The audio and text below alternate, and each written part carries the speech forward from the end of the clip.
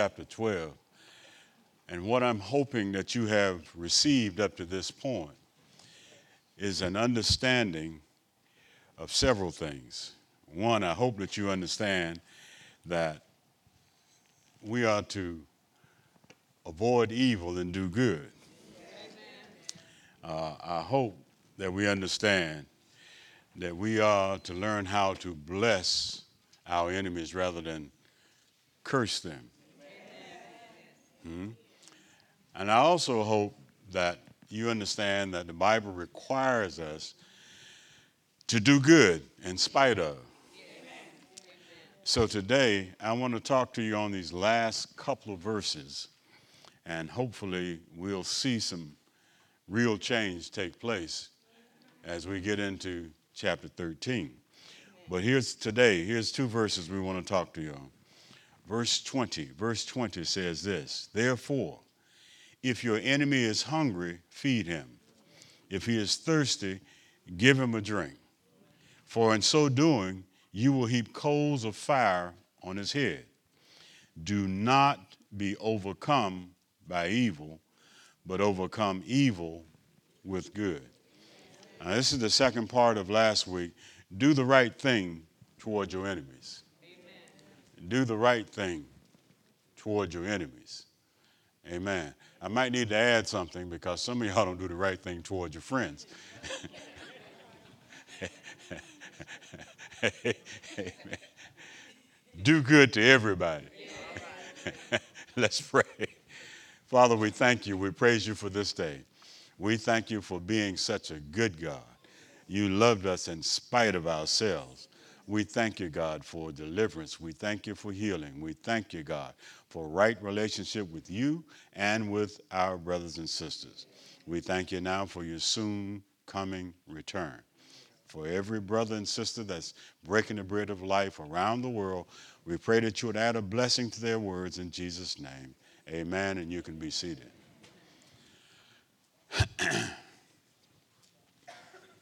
So we began by talking about one thing and one thing only, the most difficult thing for us. The Bible says, do not avenge self. Do y'all know what that means? Yeah, don't take matters into your own hands. It is so hard to let things go and you not do anything. Amen. You always feel like you have the power to change it. And for whatever reason, you actually believe, now watch this now, you actually believe that you can change it with your words. And how many know that you made matters worse? So the Bible says, then what you need to do is get out of the way and allow room for God to intervene. Let God do what God does. Amen. And you stop trying to play God. Amen. So he says, give place to wrath means to allow God to bring his vengeance to bear on those of the world rather than taking vengeance ourselves. We're not to give place for wrath in dealings with men, but watch this, rather give that place to God's wrath. Now the Bible teaches us very clearly in Deuteronomy chapter 32, it says that we are to treat our enemies kindly. And then Proverbs chapter 25 says here in verse 22 that we should be nice to them and give them. 21 says to give them a drink if they need it. But 22 says, for you heap coals on their head and the Lord will reward you. Now here's what I want to show you. This section is called the principle of replacement. The principle of replacement. What does that mean? That means that I take my vengeance and my hurt and my disapproval and give it to God and let him then change it so it works for my good. And in the process of that, I want you to write down one more thing because this is going to be important. you are not responsible for outcomes. Now, I'm kind of slow amens over there. Okay, listen to me. You are not responsible for outcomes. The outcome belongs to God. Do you understand this? Whatever it is, you're not responsible for how it works out. That's why in Romans 12:18, he says, as much as lie within me, live peaceably. Now, what he's saying is, no matter what I do, there's some folk that ain't going to be right. They ain't going to like me. Huh? And it's important that you understand that. Because if they never change, the process will change you. And this is the thing that you need to understand. If you go through this process of loving your enemies, doing good to them, it will change you. It may never change them, but it wasn't for them, it was for you. Now listen, because this is hard sometimes. God is working on you to change you. And if you allow him to change you, then he will deal with your enemies. But you have to understand that it is God and not you. Amen? So when the Bible talks about heaping coals on our enemy's head, we need to understand that when God says this, there are two understandings that we can get from this. The first one is, in the old Egyptian ritual, a man would show his repentance by carrying a pan of hot coals on his head. That was a symbol now. It didn't burn his brain so he would change. That's not... The Bible says this was a dynamic symbol of the change of mind which had taken place in his life. In other words, what he's saying is, I want people to see I'm different. Something has changed in me. Now, the literal understanding of this, of course, is the second understanding, is that this refers to a sense of shame, punishment, or remorse, which is generated in the mind of our enemy. In other words, when someone does something good for me, if I am a normal human being, if I am a normal human being, I will always respond to kindness. Amen? And that kindness that my enemy is showing me will make me take note of what's happening and perhaps change my attitude about the person that's doing this kindness for me. But again, remember 12:18. What's for 12:18? As much. And you can't forget that. If you ever forget that, you're going to be in trouble. The most effective way of subduing an enemy is by the unbearable punishment of unfailing kindness. Because it's God's way. Amen. You know, you always think about if you've ever owned a dog.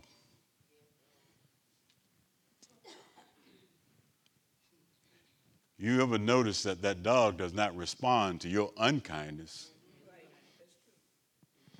Always responds to you with kindness. If you're having a bad day, he'll make you have a good day.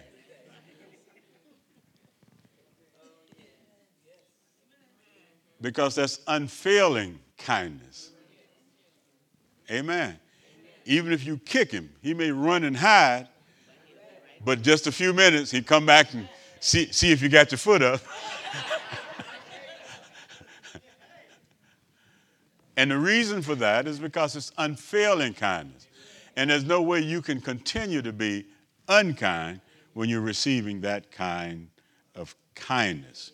So what he says here is that the most effective way is to just show this kind of kindness. Now, Christianity goes beyond non-resistance to active benevolence. In other words, it's not so much that I'm not going to do something, but it's what I'm going to do.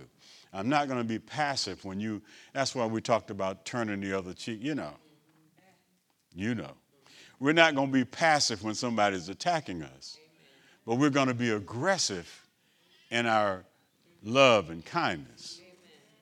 Amen? Sometimes you have to fight with people to love them. Oh, yeah, come on, that's good right there. I tell you what. That is really good. Amen. So Paul says that we need to overcome evil, but to overcome evil with good. So don't get too hung up on doing what you think is good. You need to learn how to do what's good to those who are evil. See, we have this thing where we figure out who people are, and then we treat them accordingly. It's quiet in here now. I guess we're talking to the wrong crowd. You decide whether you're going to be nice to a person when you determine whether they are nice people. But when you find out that they're a little bit to the left, you don't want anything to do with them. That's why some of y'all sitting on this side of the church don't know any of them folk over there.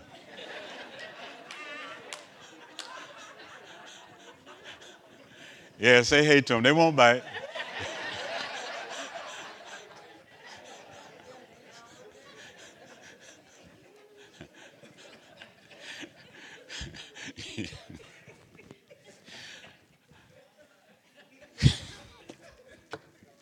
Lord knows that's the truth. If anybody ever told the truth, that was it. So, if we seek vengeance, the evil that has been done to us will conquer us and turn us into replicas of our enemy. Can I repeat that one more time? If we seek vengeance, the evil that has been done to us will conquer us and turn us into replicas of our enemy. Did you ever think about this? Maybe that's why your enemy is like what he is? Because somebody did it to him?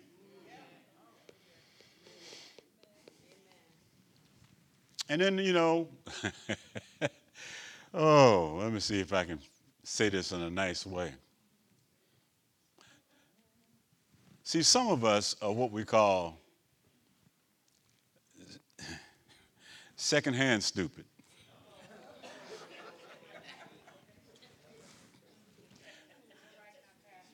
You got that way by watching somebody else.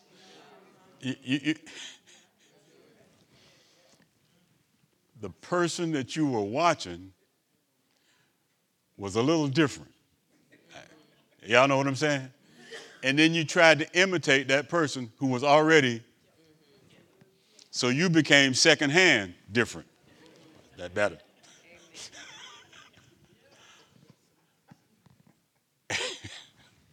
And this is a lot of what the church is dealing with. Even in your worship, you become secondhand worshipers because you watch somebody. You didn't feel anything, but you kept watching them. Oh, well, okay. And you never got the real effect of it. I don't know why I'm here. I'm going to get away from this. You never got the full effect of it because you were imitating someone and it wasn't real in your life.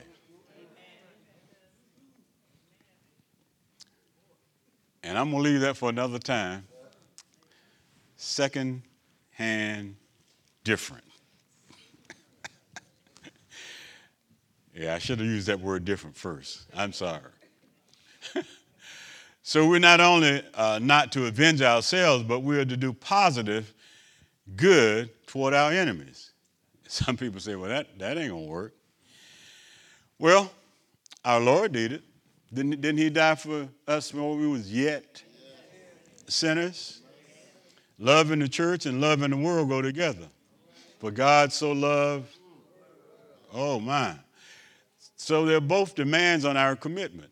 So if we love, it's a commitment. We commit to loving that person in spite of their behavior. How about that? So our minds have been renewed, our lives have been transformed, and the Holy Spirit then can do all things through us.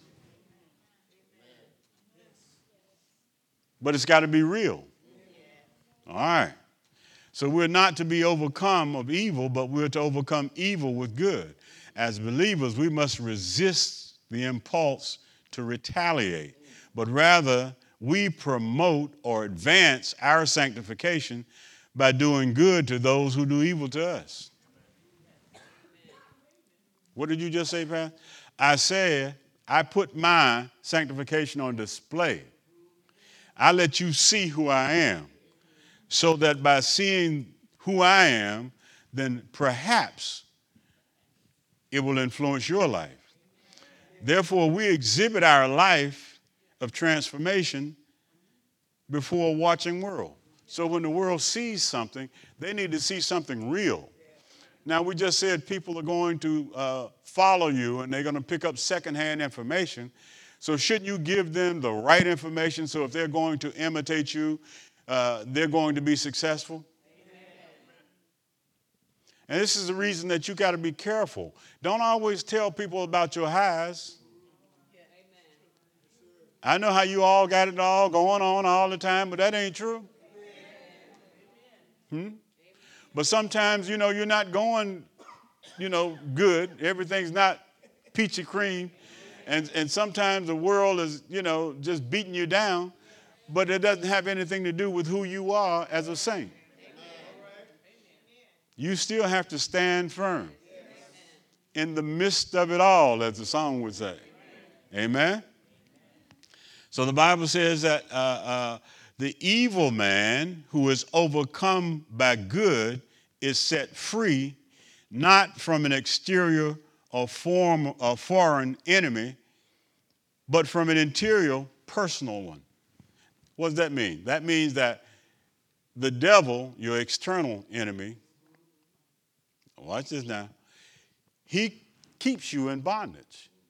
But the Bible says that if a man is set free, it's because of the Holy Spirit that's working in him that causes the change. Amen? And see, what we need to understand is that change comes from within and not from without. If you expect your life to change because of your friends, you are sadly mistaken. Because you have changed a lot of friends, and you still are not there yet, as they say. You're still looking for something. Amen?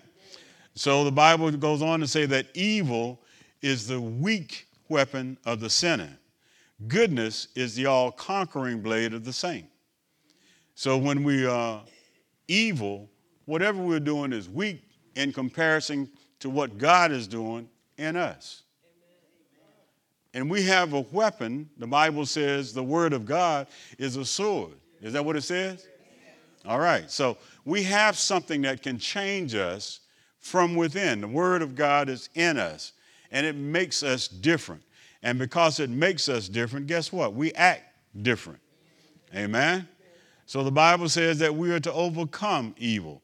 When we meet evil with good, we have at least overcome the evil in ourselves. I love this. When we meet evil, watch this now, when we meet evil with good, we have at least overcome the evil in ourselves.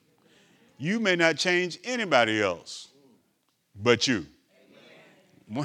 You may not change anybody else but you. Amen? But the Bible says, if not our enemy, there may also be a double meaning in the act. Here it is. We are conquered both by the evil act perpetrated against us and the evil bitterness of our own heart.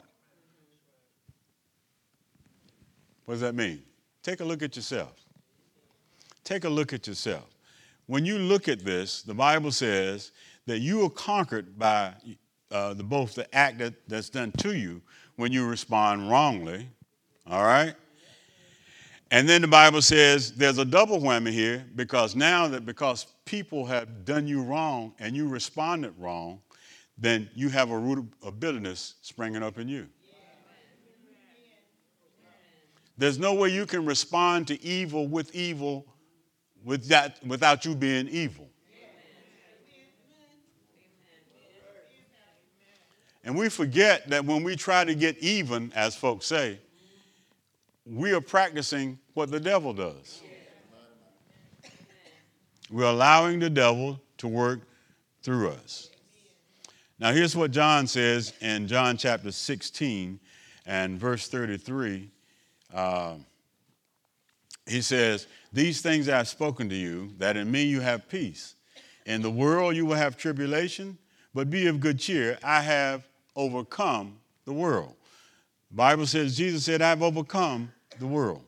But then notice what he goes on to say. In each of the 7 letters, he ends with a promise: the one who overcomes. In Revelation chapter 2, verse 7, the Bible says, "He who has an ear, let him hear what the Spirit says to the church. To him who overcomes." Revelations 2:11 says here, at the end of that says, he who overcomes shall not be hurt by the second death. Y'all seeing this? Revelation chapter 2, verse 17. "To him who overcomes, I will give some of the hidden manna to eat." Revelations 2:26. "And he who overcomes and keeps my works until the end, to him I will give power over nations." You might want to remember that one. Hello. Revelations 3:5. "He who overcomes shall be clothed in white garments." Revelations 3:12. "He who overcomes, I will make him a pillar in the temple of my God." Revelations 3:21. "To him who overcomes, I will grant to sit with me on my throne." Are y'all seeing this? So the Bible says, now, this is a quote, so I hope they put it up there, but I'm going to read it to you. "If my bad temper puts you in a bad temper, you have been overcome by evil."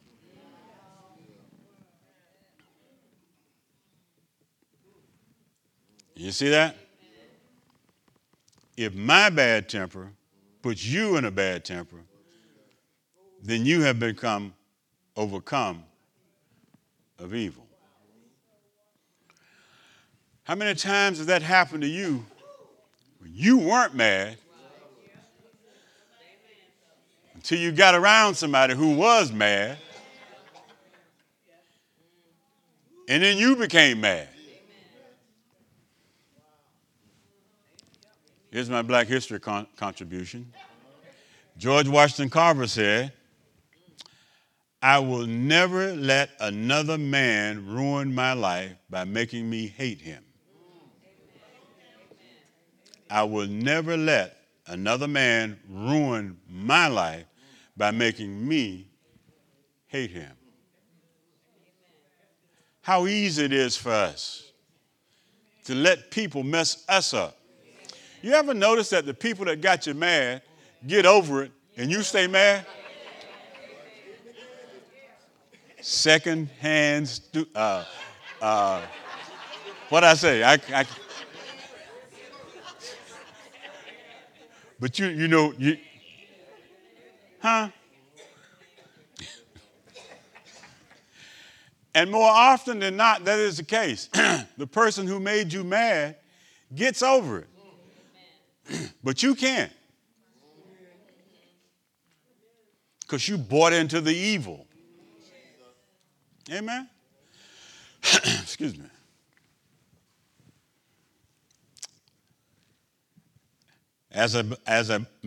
This is the last part of what George Washington Carver said. As a believer, he would not allow evil to conquer him. So by returning good for evil, the believer becomes a victor in the race of life. If I do good, I win. if I do good,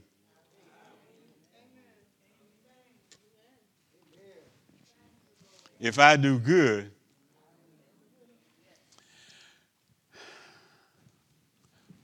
you remember a conversation in Genesis chapter 4?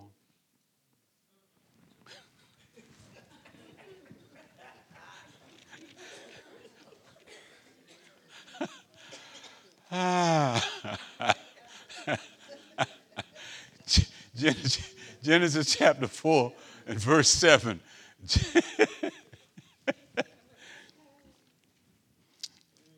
Here's what God said. If you do well, will you not be accepted? If you do well, will you not be accepted? He said, and if you do not do well, sin lies at the door.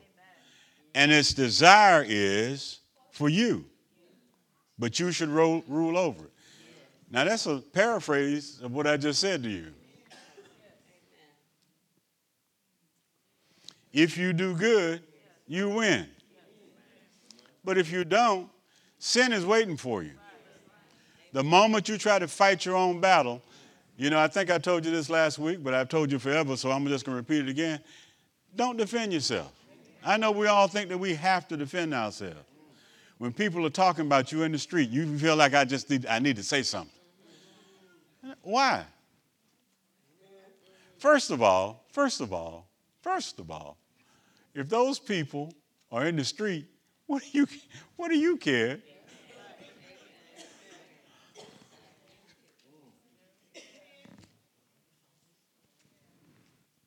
But Pastor, they're talking about me bad. Yeah, so what?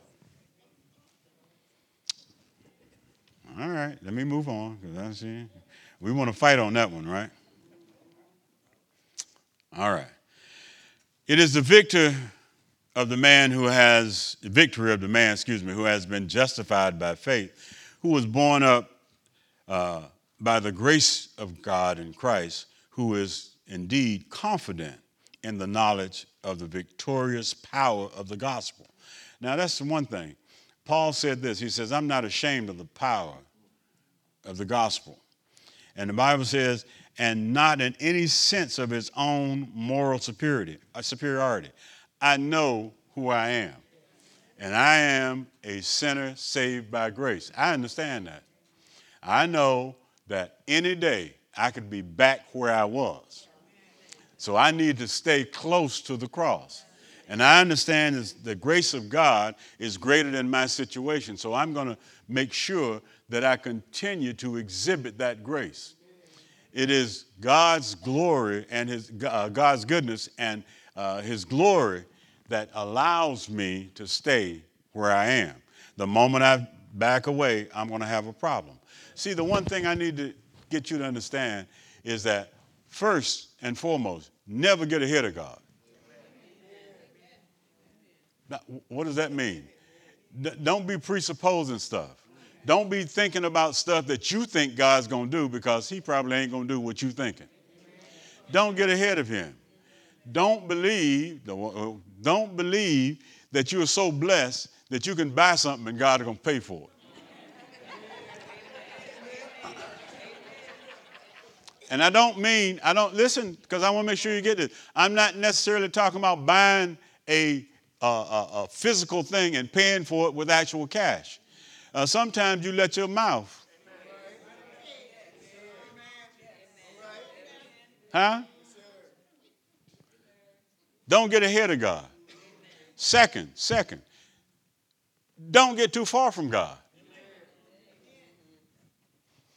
See, now, if you're anywhere around him, you can still reach him. But if you move away, you may not be able to reach him when you need him. Well, Pastor, how can you? God's everywhere. How can he be somewhere that I can't reach him? Well, one, you may get in a situation you can't talk. Mm-hmm. And it may be because you're unconscious. It may be there's something wrong with you mentally.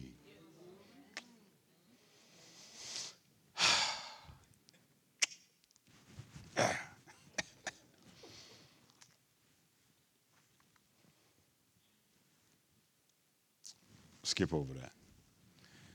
I'm going to try to move away from that.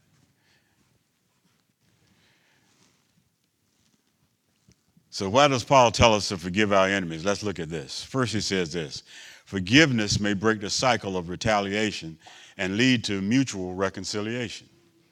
Wouldn't that be wonderful? And see, most people say, but they don't really think so. Can I be honest with you? Can I be really honest with you? There's probably some of you that don't want to see some people you know in this church. You despise them so much you don't want them here.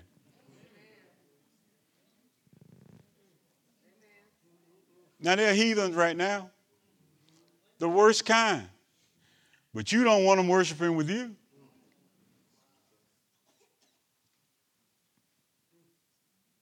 So that's the first thing you got to overcome. Wait a minute, Pastor, now you just making this thing too hard. Now, it don't have to be like that. Yeah, it does.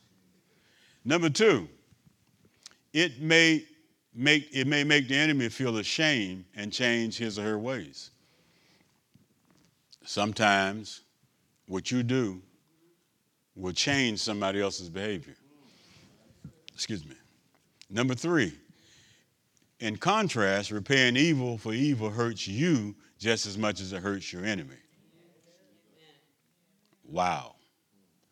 Even if your enemy never repents, forgiving him or her will free you of a heavy load of bitterness. To respond to evil with evil is not to overcome it, but to add to it. Now, it took me a minute to figure this out. And when I say a minute, I mean years.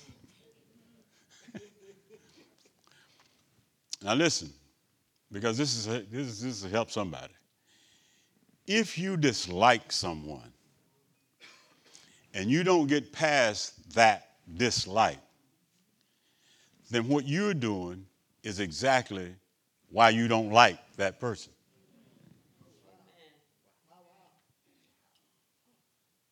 Okay, let me try it on this side. If you practice evil toward someone,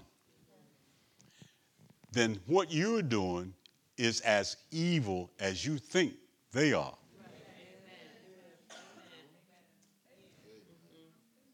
Okay, let me try the middle section.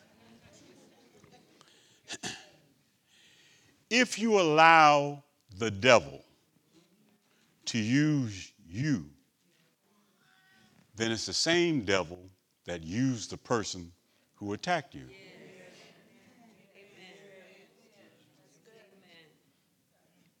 We're beginning to understand this. That's why we tell you, forgive. You must forgive. If you don't forgive, then God can't forgive you. And you say, well, wait a minute. Now, hold on. I've repented. Yeah, but I still don't like him. Then you haven't repented. You remember what I said earlier? It's the change that takes place. Your enemy inside has got to be defeated. That person that's inside of you has got to be changed, because the person that you exhibit has got to be real. And if the person in you is still evil, you still going to do evil stuff. That's why so many people don't get delivered, because they have this, and you might be okay with everybody in this building, but you may not be okay with everybody on your job. So, Pastor, you trying to tell me I got to be okay with them sinners I work with? Yeah. Yeah. You don't have to be one of them, but you do have to show them the difference. You are the light, and you must show them that there's a difference between their behavior and your behavior. As,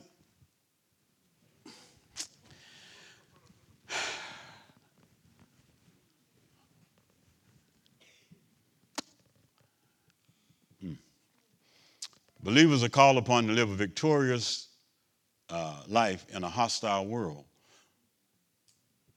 by being just like Jesus. Everywhere Jesus went, there was somebody trying to kill him. Hate and despise. Okay, just so we know this. All right. Instead of taking advantage of his enemy's misfortune, now this is Jesus, no matter what form it may take, the Christian takes opportunity to show his enemy every kindness. Now, that word misfortune can be misleading because it could be a disorder. It may not be your enemy's misfortune. He may not be in a bad situation. He may just be mentally challenged.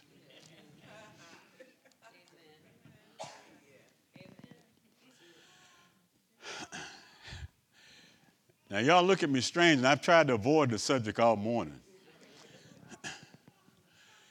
It's not normal to hate someone.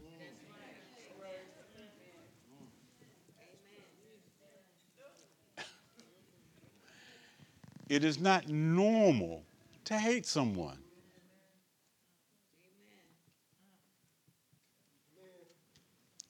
It is not normal to want to hurt somebody else.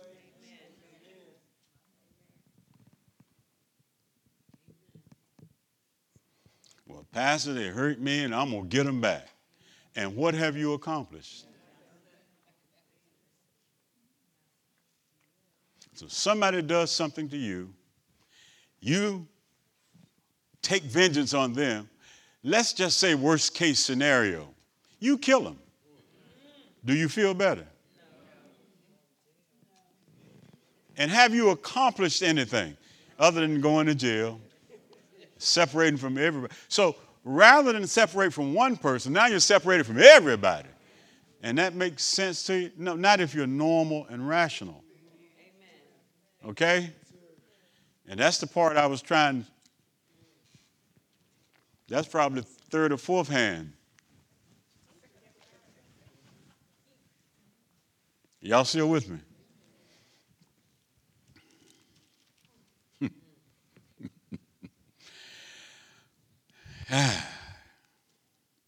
So this plan of setting forth a positive path of good before the saints instead of a negative thou shalt not is the constant way of God and grace. Compare, we have this big thing on legalism where we tell people what they shouldn't do. But I want you to look at Ephesians chapter 4, verse 28. And we're going to end with this scripture, I think.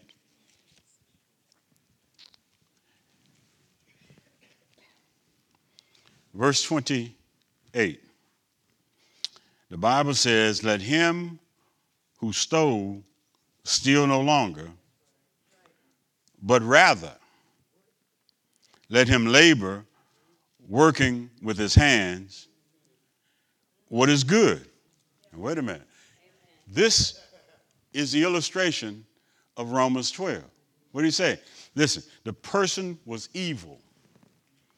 He got saved.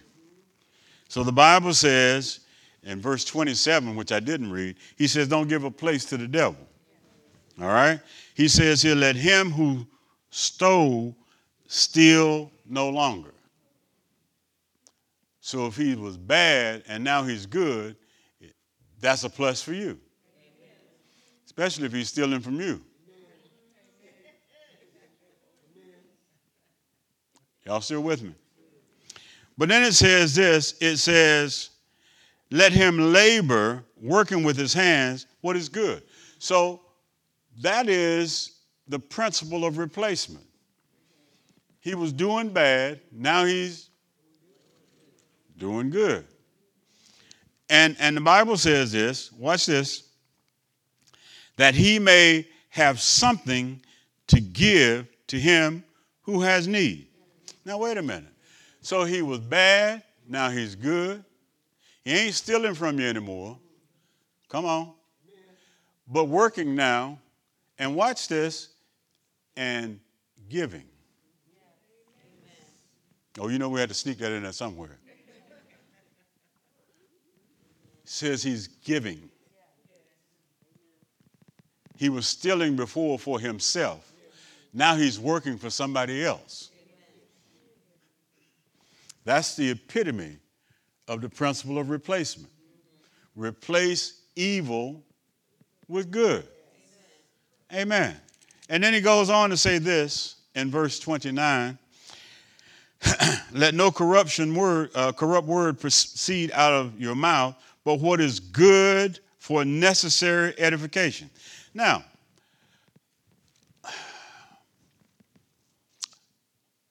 some of you all don't know how to say kind words or good words. And even when you're saying good words, you're saying them with an ugly attitude.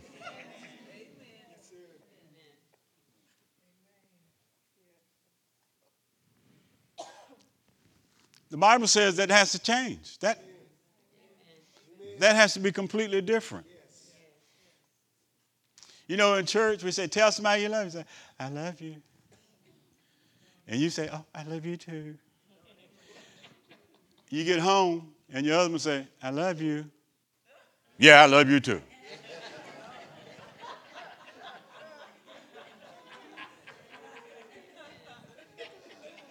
Or other way around. It could be either way.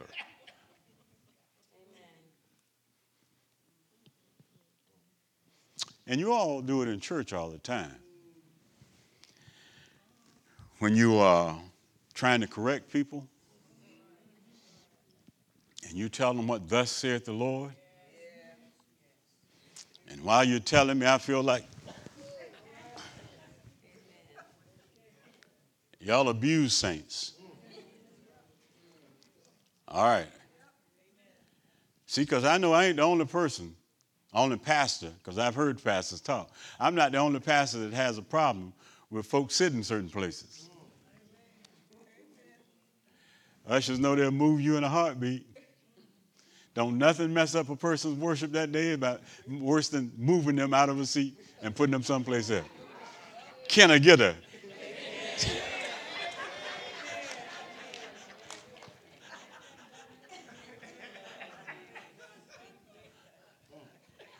And you do it so kind.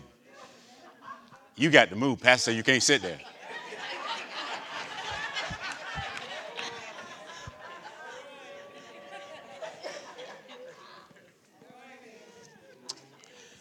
I almost made it through. All right, I'm sorry, I had a ministry moment. It said, what's necessary, what is good for necessary edification. Do y'all know what necessary means? Can I just say that? I know y'all are smart folks, and y'all probably, matriculated at some of the best schools in the world, but I'm going to tell you what necessary means. If you don't need it, don't do it. Amen. What are you trying to say, Pastor? Some things don't need to be said. Yeah. If it doesn't help anybody but you, don't say it.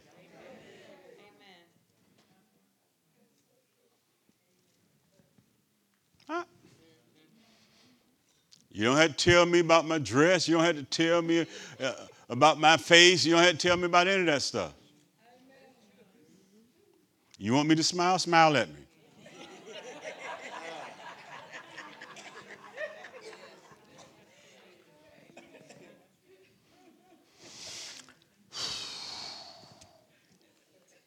He says here that it may impart grace to the hearer.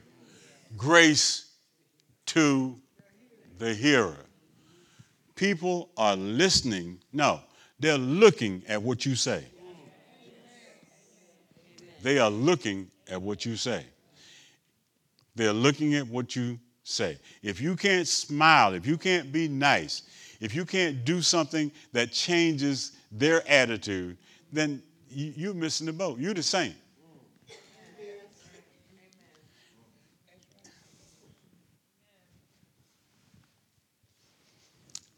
So Paul says this, and do not grieve the Holy Spirit. Well, I'm going to skip that because y'all know how you grieve the Holy Spirit. Just being you most of the time.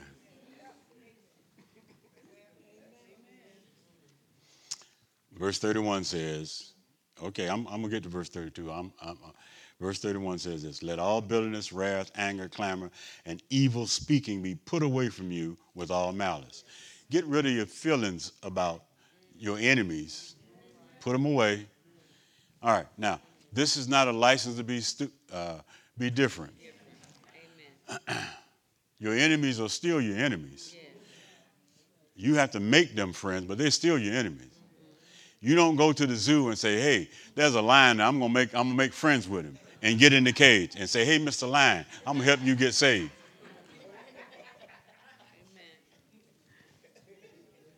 Hmm? Yeah. You be like the bear. Y'all know the story about the hunter? He was praying because the bear had caught him. So he started kneeling down. He just praying.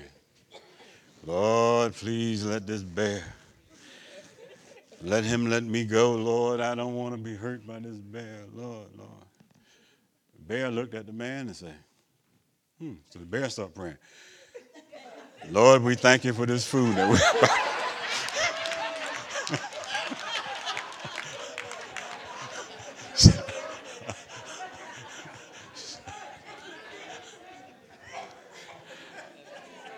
I ain't had a joke all night.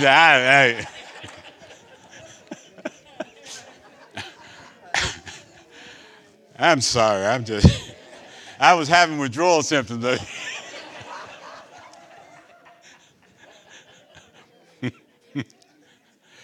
Verse 32, he says, and be kind one to another, tenderhearted, forgiving one another, even as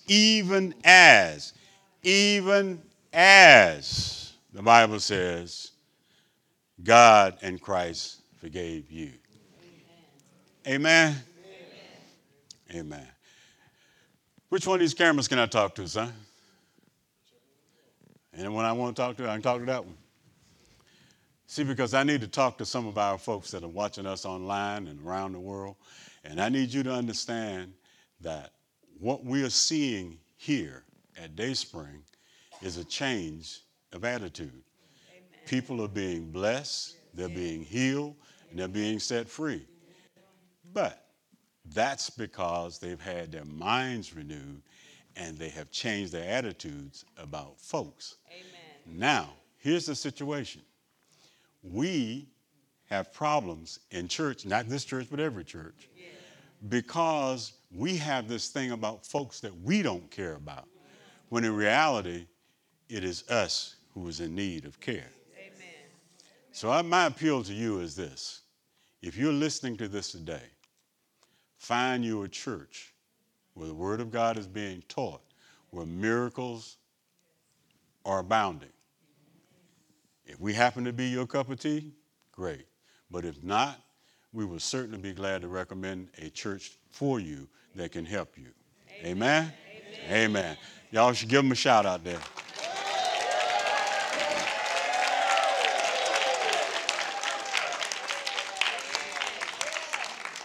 Now, having said that, I know that I'm still talking to some of my folk who are not here today because they're mad with somebody. I know it's y'all because it can't be me.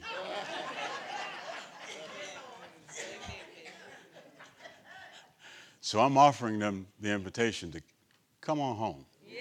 Amen. Yes.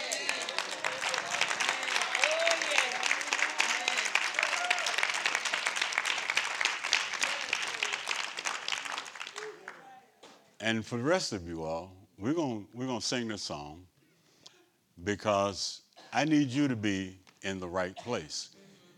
This is an old song that we used to do in the old church back in the day. So I'm getting you prepared there, Bubba. Uh, Softly and tenderly, Jesus is calling. Come on.